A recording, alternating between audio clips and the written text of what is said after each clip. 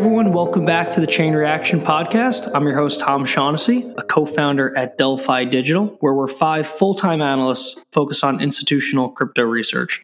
If you aren't a subscriber, you're missing out, so visit the site while you're listening to this episode. One quick housekeeping item, this podcast is strictly informational and educational and is not investment advice or a solicitation to buy or sell any tokens or securities or to make any financial decisions. I may personally own tokens that are mentioned on this podcast, and to be specific, I am currently not participating in the Edgeware Lockdrop or the Signal or own tokens in Polkadot. With that out of the way, today I'm thrilled to have on Dillon Chen, who's the co-founder of Commonwealth Labs, to discuss the project they're launching called Edgeware.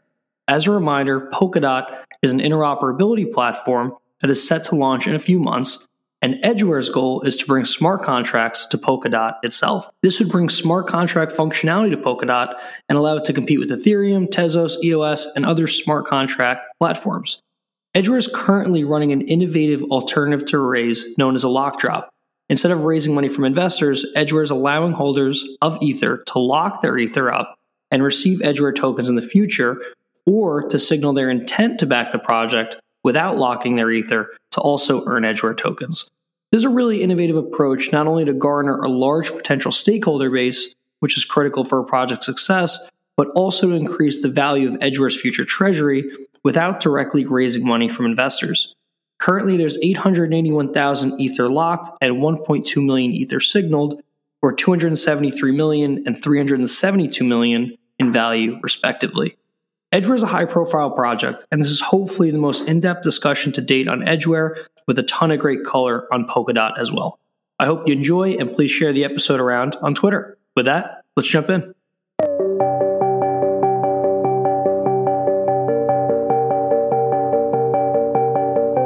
Hey everyone, welcome back to the podcast. Today I'm thrilled to have on Dillon Chen, the co-founder of Commonwealth, which is spinning up Edgeware and is doing the lock drop process for Edgeware. Dillon, how's it going? It's good, Tom. Thanks for, meeting up in person to do this. Yeah, don't do too many in-person podcasts, but it's great to be a real human and do this in person. I know. I spend too much time on Google Hangouts and other things, so it really is nice to see you in person. Yeah, of course. Just give us your background, Dillon, and how you got involved with crypto. Yeah, definitely. So I think in 2014 was when I first acquired my first Bitcoin. And so that was, I got paid at Sprayable Energy. Shout out to Devin and Ben. And I was also interning with a fellow Bitcoiner at the time, Eric Finman. He's also working on a cool crypto project right now. So everyone's kind of been in the crypto family. I think after that, went out to Penn and then was doing a little bit of network research, looking at different Bitcoin transactions and seeing what addresses were correlated. Was doing some dorm room mining with Drew, another co-founder of Commonwealth, and then investing out of Lockdrop Ventures and Turing Capital and looking at crypto products. So great intro. And how did you decide to find Edgeware through Commonwealth, or what's actually the genesis that links Edgeware to Commonwealth here? That's a really great question. So kind of Commonwealth, the entity, kind of got off the ground, I would say, at the end of last summer. And so 2018, essentially, if I'm still remembering correctly.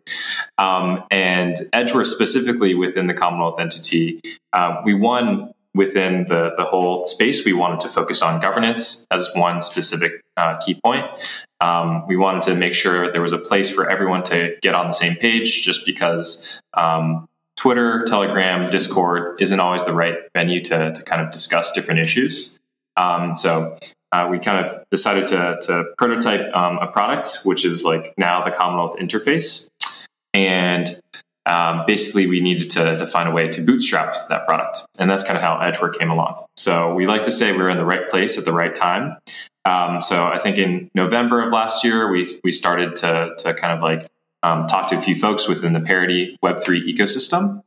And, they were thinking about a few concepts related to Edgeware. And we kind of felt like, hey, this is something we should actually bring forward. And we kind of decided to go full bore into actually launching Edgeware. And here we are 6, 7, 8 months later. And it's been a whole wild ride since. Quick turnaround time for sure. And just for our listeners, can you give just your elevator pitch on what Edgeware is and what are the goals of the Edgeware platform itself? I know there's been a lot of press around the Lockdrop and signaling, which we can get into later. I think that's been covered pretty extensively so far. But what are the goals of Edgeware? Yeah, no need to beat a dead horse for sure. Edgeware, the tagline, it's a Polkadot smart contract platform. And so to unpack that, it's really a few things. You can write WASM smart contracts. So whether it's in Rust, C, C++, assembly script, you can write those smart contracts in a language that's most familiar to most developers. It is on-chain governed. And so any parameter change, inflationary, block reward change, those kind of all flow from on-chain governance. And then the third leg is essentially, okay, if it's on-chain governed, who's going to actually hold this token? And we decided to go with this more experimental approach to distributing tokens that we've kind of seen. And that kind of process went live a few weeks ago. So we're excited to have those results in. That's incredible. So you guys are a smart contracting platform for Polkadot. I believe you're operating your own parachain. What do you guys solve that Polkadot can't do on its own? I mean, it's my understanding that Polkadot itself can't do smart contracts, I don't think. Are you guys addressing that need? And, if you can give some comparisons to Ethereum, that would be helpful too. Definitely. To TLDR Polkadot itself, it's essentially just an interoperability layer. And so it's really incumbent on any parachain or, parachain, whether it's general purpose or application specific to provide functionality. So people should stake dots to choose the parachains that they kind of want on the network through an auction type mechanism. And so hopefully Edgeware will be one of those right at the beginning. We've kind of been working on it for a little bit. Edgeware specifically, since Polkadot is only for passing messages and value back and forth between these parachains, and then also providing security for this whole web of chains, they still need the functionality. And so Edgeware specifically, we decided instead of being application specific or just doing a DAO chain, there still needed to be this general smart contract layer. Gotcha. So while Polkadot is an interoperability platform or a bridge between the two, you guys are handling all the smart contracts. So this would be anything, if somebody wants to build a dApp or a smart contract, you guys would handle all the logic? Yeah, all the logic is inbuilt. And so you can, gas or meter transactions can essentially still happen on Edgeware. Gotcha, that makes sense. And there's definitely some confusion, I think, at least my understanding is a little confusing because a lot of people view Polkadot as strictly a bridge, but they also have Substrate, which makes it really easy to deploy blockchains and apps. Do you, as a dev team building on Polkadot and building smart contracts for Polkadot, do you think this gets a little confusing from a Polkadot perspective on being a bridge versus hosting all these dApps, or do you view it only as a bridge? So I guess when you bring up Substrate, so we build on Substrate, and so to actually kind of make that whole process of building a blockchain easier, I think Substrate for sure lives up to kind of its billing. I would say I don't think it gets too confusing because I think from Substrate it provides the easy package, and then Substrate also kind of builds in the hooks to actually become a parachain itself, and so it kind of still within the Polkadot ecosystem plays its role. But I may be misunderstanding the question. No, that makes sense. I just always viewed Polkadot as a bridge, and then once they released Substrate, I was like, all right, wow, this might be somewhat competitive because anyone can launch a dApp or a blockchain pretty easily here. I see. Yeah. So moving forward, let's think, 5 years in the future, and you guys are doing smart contracts on Polkadot. What are some example use cases do you think you could enable? Would DeFi on Polkadot make sense here, or basically is it whatever developers want to build? Definitely whatever developers want to build. That's always the kind of, it may be the whole premise of open blockchains. And there's another blockchain that obviously, or pseudo blockchain, whatever, that came out recently that we can maybe talk about.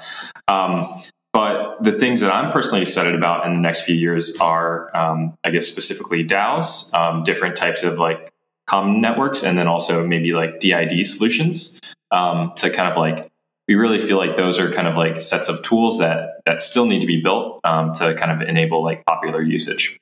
So we'll definitely look forward to those on Edgeware.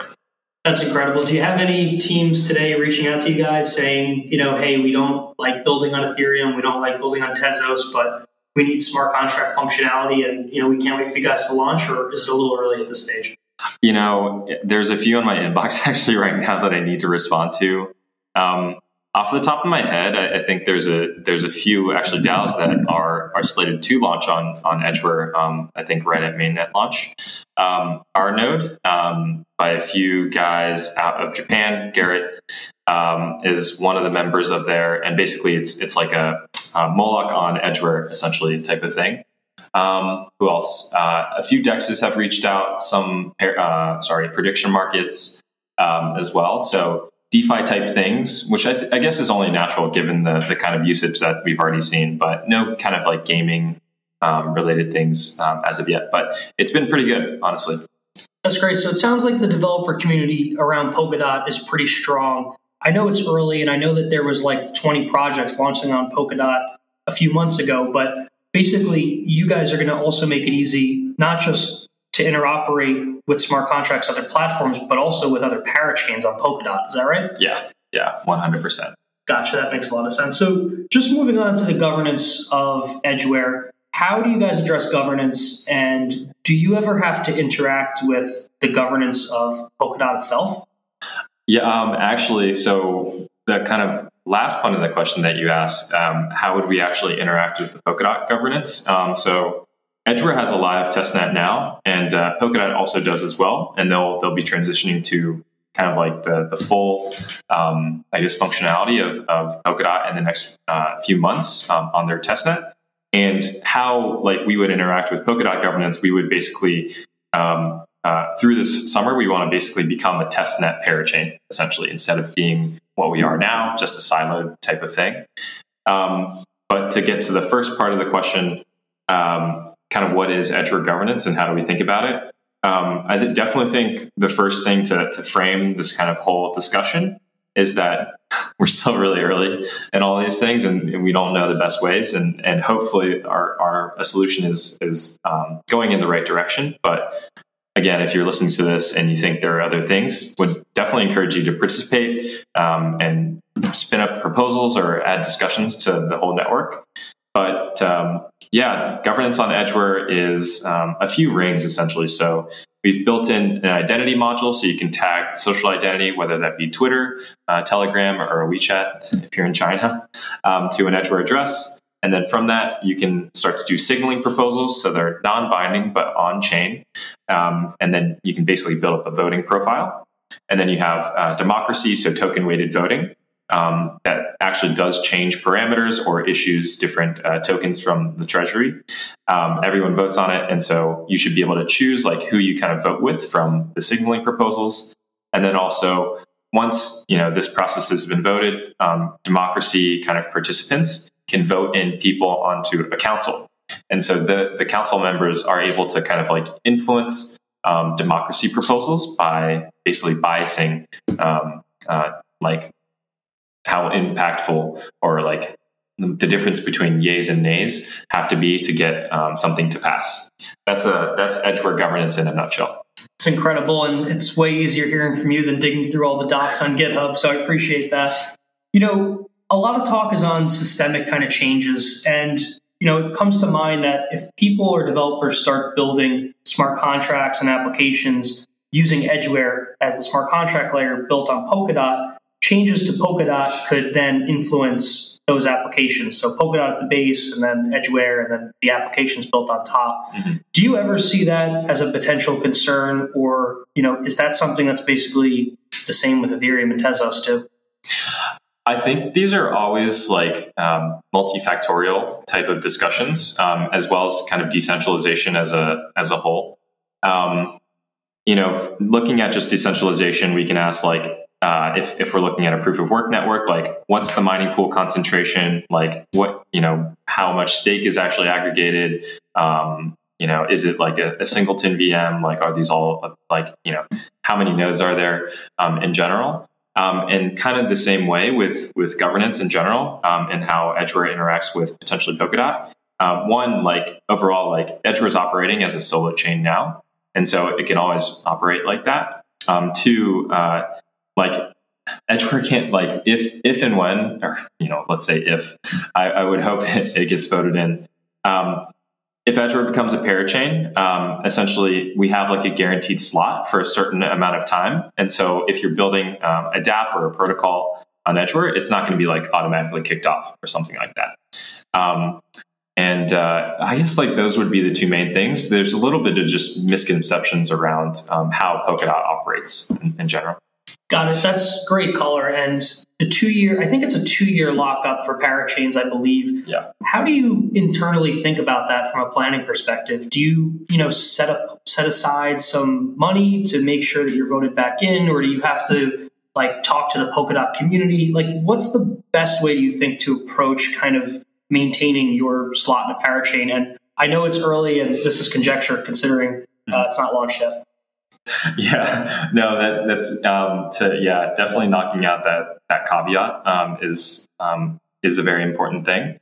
I think the Polkadot ecosystem and the validators will largely look at it from an economic perspective, since obviously Edgeware token still will be useful, essentially to pay for like transactions and prevent denial of services on the parachain itself.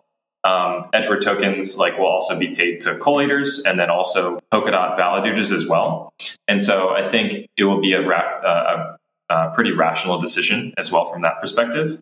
I think other kind of like carrots and sticks that may be used are essentially allocating, from Edgeware, the treasury, to different validators as well to potentially sweeten the pot. Those would be governance proposals that would happen on Edgeware. Got it. That makes sense. And before we go into potential governance decisions for Edgeware, let's take one step back and talk about the treasury for a second. Mm-hmm. Can you, because that's what hopefully Edgeware participants and stakeholders are going to be voting to use to help fuel your platform here. Can you discuss how that's funded, how much is in there, or any metrics or the process for that treasury would be helpful? Yeah, definitely. So in the white paper, we kind of laid out the kind of like initial vision. And so it's still, we're doing a lot of experiments, and this treasury is certainly one of them. So it's fully on chain, and essentially it's funded initially by the, inflation in the first year. So inflation is 20%, 10%. Is allocated to validators, and then 10% is allocated to this treasury. And basically through the Edgeware governance, you can create different proposals and then send tokens to different individuals, whether they be developers, people hosting meetups and things like that to kind of boost growth, so to speak. I'm always concerned saying money on podcasts because I feel like I trigger everyone on crypto Twitter. No, I'm with you on that one. So the treasury is funded for the first year. Half of the 20% inflation goes there. Is there any funding after the first year, or is that basically your war chest as potentially Edgeware token could accrue value and increase, and that treasury could increase in value? I definitely have no idea what will happen with Edgeware value in the long term.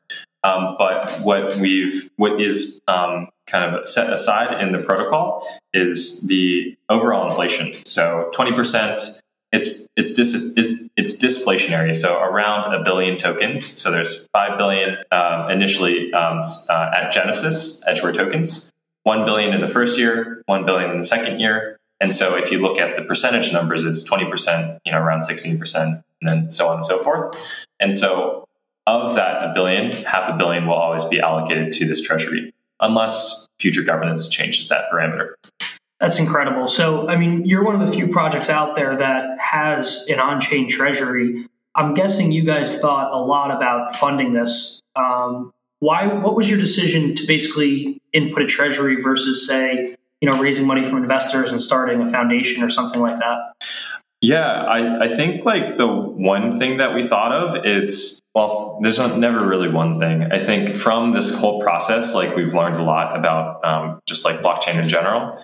And I think the one trend that we can hopefully all agree on is that it hopefully is getting cheaper to build these things. And two, I think it really is the community that really makes these projects in general. And so I think we thought it would kind of like live or die based on the initial set of participants. So people who were coming over in the Lockdrop would kind of direct the network, and they would so choose like how the network would evolve. Yeah. That makes sense. So we talked about the treasury because hopefully Edgeware stakeholders are going to be actively participating in deciding the future of the platform and how funds should be spent. And that's definitely a governance decision for sure. How easy do you envision it to be for stakeholders to not only propose changes, but also to vote on them, whether it be for the treasury or the consensus itself or the protocol itself? That's honestly such an important question. And since we know kind of our friends at Aragon, they're actually participating in the Lockdrop process. But as of yet, that proposal had, I think, like 3% of A&T participating in that. And so one of the things within, I guess, the overall Commonwealth governance thought process is we need to make it really easy. At least we need to make a UI that is really easy to facilitate discussions as well as voting. And so hopefully we can kind of boost that participation. And so that's like how we think about things. Got it. So as the smart contract chain per se of Polkadot, what do you think voters would really have to vote on, or stakeholders have to vote on to change your protocol itself? I mean, it sounds, I'm a non-developer, so from my perspective, it's kind of like, all right, this is deployed to power smart contracts. Mm-hmm. What could we possibly change? Yeah. What are some examples you think people might have to change on that's not treasury focused? Definitely. Actually, we were having an earlier discussion today about with Adrian Link at Cryptium Labs. And so it was an interesting discussion basically about bridges. And so different primitives that might need to be built into the chain itself. I think to zoom out a little bit, Polkadot and I guess Substrate, one specific like technical paradigm shift is that on Ethereum, you just write smart contracts essentially. And so all the functionality is like stuffed into that. But on Edgeware, there's like other kind of unmetered transactions that can kind of go on. And so we built this module. Essentially, every validator will still like validate these transactions, so to speak. Basically alongside that, we can build more modules that can enable other functionality. So whether that be like primitives for zero knowledge proofs, or kind of like other associated functionality, those would be things that the governance would probably vote on. That makes a lot of sense. So zooming way out for a second, and I know that you guys are getting a lot of press for block drop and signaling and all that stuff, but if we zoom out, you guys are really leading Polkadot in becoming not only an interoperability platform, but a functional smart programming platform as well through you guys. I hope we can live up to that mantle. I feel like that's a lot to say, but it's been a lot of fun working with the platform. I think everyone on the Parity side, they're super helpful, just like discussing technical issues within Riot. There's a lot of other projects, within the ecosystem. And I think like we've been able to take advantage of those kind of, I guess, learnings along the way. Yeah, I hope we can kind of continue to build and integrate within the ecosystem. Can't beat humble. I love that, Dillon. So moving on a bit, let's zoom way out to, not zoom way out, but let's focus on the lock drop and signaling for a second. Mm-hmm. I know it's been covered a lot, but just give us the brief overview of what your lock drop is and what signaling is. And for our listeners, I think this is extremely timely because I believe it's still ongoing. We have Algorand's Dutch auction going on, which is extremely innovative as well. So you're right in the middle of it. Yeah, I mean, I'd actually be curious to hear. I mean, I saw a few tweets on the Algorand Dutch auction, and it was bananas from like the few tweets I saw. But the Edgeware kind of distribution, I think, again, we wanted to make sure that a lot of participants could kind of come into the network right at the beginning in an open manner. And so I think around 2,500 different people have participated, or that's ETH addresses that have participated. There's been, I think, double the transactions that have actually flowed through the Lockdrop contract. But again, we wanted to make sure that we seeded the network with a lot of great participants. And the Lockdrop with this chosen mechanism, the Lockdrop itself, what happens is you lock up your Ethereum into the smart contracts for 3 months, 6 months, 12 months. And then there's this other kind of add-on, which is called signaling. You don't lock for any amount of time, but you basically sign a transaction and you make sure that your ETH balance has a certain amount in there, and then we'll allocate some Edgeware tokens to you. Got it. So you guys aren't doing a capital raise. You guys are telling people, hey, either lock up your ETH in a smart contract for a certain amount of time and get rewarded Edgeware tokens, or put your money where your mouth is and signal your intent through a transaction, and we'll give you Edgeware tokens, but obviously less than the lockup. Yeah, the purpose of the lockup or the lock drop itself was not really to, again, like you said, not an investment thing. We really just wanted to distribute tokens in this network, kind of see the network from there. That's a good point. So it seems that attracting the widest array and the most active community is central to having a successful protocol launch. And I know, thinking back, 0x made a huge point of this by capping their token sale and having, as many participants as they could. How do you think of success here? Like 5,000 potential addresses, I think you pointed to total, sounds like a lot. Do you expect, being cynical for a second, do you expect these people to say, hey, I'm just here for the money and the tokens? Or do you think people are going to say, hey, I'm involved and I can't wait to help this community grow? I think there's a few, so definitely would love everyone to participate. I think we do have to be realistic about things. And I think a few other kind of community metrics that we might be able to look at are a little more indicative of the level of involvement. So I think off the top of my head, there's 130 people who've indicated that they want to be a validator, essentially, so that they've gone through the process of generating 3 key pairs, locking a certain amount you have to lock, and then indicated basically from that they want to be there right at network launch. And then other, kind of social community statistics, there's, I want to say a few thousand, whether it's on WeChat, Telegram, Discord, that of people kind of talking every single day about things they want to build, things that kind of, they feel like might need to be improved. So I think it's definitely been pretty successful. I think the top line number has also been pretty good. And we will kind of see kind of if it's done its job once the network launches. That's another metric to look at. And I know you're here with me now, but off the top of your head, do you remember how much was locked or signaled at this time? Or it was okay. So as of last night, it was 860,000 ETH locked, and I want to say 1.2 million signaled. Wow. Yeah. Geez, so the aggregate of that is pretty crazy. Yeah, it is. And honestly, it's exceeded our wildest expectations by any measure. Yeah, that's incredible, especially for, I think you said, 6 months you guys have been working on this?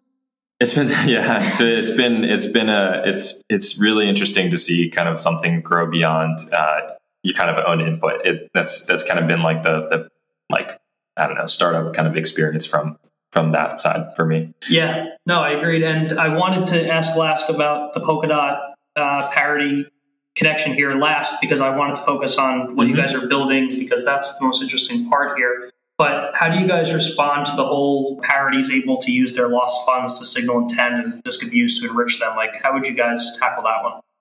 Yeah, I always think this is really funny just because, and I can kind of see how there's misconceptions about this. I definitely want to back up and say Commonwealth Labs is an independent entity, and we are using parity substrate technology, but so are the 20 or so projects that are building within this ecosystem. And I definitely want to point out that everyone has been tremendously helpful in kind of getting this off the ground. And so definitely don't want to kind of cheapen that. But the Lockdrop itself is definitely an open experiment is still the thing and operating word I would use. And so as kind of one subset of that experiment, we kind of, through the signaling mechanism, allowed different people to participate in the Lockdrop. And so you can signal on behalf of a contract that you created, and the parity multisig falls under that set of, it's a contract, so someone created it essentially. And so the other kind of addendum to that was what we said is if you signaled on behalf of a contract and that those funds essentially are unable to be sent for the duration of the lock drop, we'll count that potentially as a lock, essentially. And so that's kind of how, that's kind of been seen. And so, beyond the kind of 2-week period, it's been crazy again to see the overall participation. And now that it's kind of become something more real, it seems like people are kind of honing in on that. But yeah, I don't know. I definitely want to zoom out and keep perspective. It's all very, very new to us and to the whole ecosystem as a whole. And so I definitely appreciate the eyeballs. And, I think that the scrutiny is, it's welcome, right? We should all talk about these things in the open. So playing devil's advocate for you guys, because there has been some pushback there. If I were to play on your side here, I would say that wouldn't it be really difficult to build a signaling or a lock drop mechanism and just excluding their one parity contract? Like, how hard would that be to even do? Well, there are definitely centralized, off-chain ways to do that. I think that's kind of against the spirit of the lock drop in general, and not really how we wanted to frame that kind of open participatory process. I think so. We're actually going to run some governance polls essentially over the course of the summer. And the process we're going to run is based on the Edgeware participants as a whole right now. We'll say we'll give you testnet tokens essentially in accordance with what the actual token split is. And based on that, we'll do governance polls. So it's what are examples that I'd actually like to see? So should we potentially just cap the lock drop now because we feel like we've kind of reached that goal that's already been kind of voiced in the Telegram? How should different locks be treated? What are kind of things that we should start to potentially allocate initially at the Treasury in the beginning? Those are kind of things that we'll kind of even in a soft way without on-chain governance essentially test over the summer. Incredible. So this is a great segue into your timeline. When do these tokens go live or get released? Obviously, depending on, there's also the lock drop period there to think about. Mm-hmm. But when do the tokens get released and when do you guys go live? Basically all at once. So the lock drop it started June 1st. It'll end September 1st, UTC 00.:00. And the network is slated to go live September 15th. And so basically based on the Edgeware address that you so indicated in the course of locking ETH, that address will be basically seeded with the Edgeware tokens initially. And so validators will kind of all come online on September 15th. Token will all be allocated right at Genesis. And on your site, I think you guys said you were giving away 90% of the tokens. I might be misremembering that. Mm-hmm. Is that the amount you guys are giving away? Yes. Wow. So you guys are giving away 90% of the network. It kind of reminds me of Stellar, but in a way. Yeah, that was, I remember Stellar. I was there. So the bumper stipper. Yeah, no, that's another story, but it's a short one. But back to you guys. So 90% is given away. How much to founders and how much to the Treasury again? So the 10% is allocated to kind of the whole range of initial participants that outside of the lock drop. So 4.5% to Commonwealth Labs, 3% to Parity for building out Substrate, and then other associated technologies. And then what is it? It's 2.5% to kind of close advisors and then early network participants. Gotcha. And then on an ongoing basis, in the first year, there's 20% inflation. Half goes to the fund, half goes to validators. Right. Correct. Gotcha. Zooming way out for a second, I want to talk about devs for a second. When you're building, if a developer wants to build using you guys for smart contracts, do they have to build their application on a different parachain and use you guys, or do they build on your parachain? How do developers kind of think through building applications on Polkadot and Edgeware? Right. Yeah. So I think the parachain model in general is all about, or I guess Polkadot is all about giving you the choices as a developer. So they're different. It may be a little, I will say adds a little bit of technical complexity if you want to build modules, additional kind of exploits or other things that you have to worry about, as opposed to just writing smart contracts. But if you were just writing a smart contract, you should just be able to basically interact with the contract module itself. You should be able to build in Rust or those other languages that I mentioned before, and it should be pretty similar or essentially the same as kind of what we kind of know and love from these other smart contract platforms. Gotcha. So the experience seems pretty easy from a developer standpoint. Do you think that it's easier to build on you guys versus other platforms, or do you think to developers at this point it's just another walk in the park, or what do you think? I say walk in the park there questionably. I know it's hard. I think the North Star that we're looking for is to be able to appeal to those like college hackathon hackers, right? And so I think we're always a little bit further away there.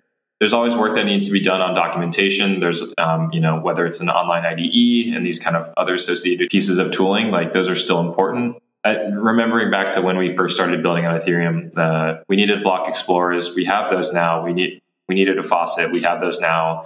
And there's pretty good documentation on building some smart contracts. So like at least the bare bones stuff is there. And so, we'll continue to improve that in the next months and years. And hopefully the community will as well. Yeah, that's definitely the key here. And do you think that Edgeware offers anything to developers that they can't get building on other platforms? I mean, obviously there's massive trade-offs between Polkadot and other platforms at the base layer, and that'll attract different developers. But like, is there anything Ethereum is trying to do, or that Tezos is trying to do, or EOS or Bitcoin that you guys enable now? I know you mentioned WASM, and I don't think Ethereum has that yet.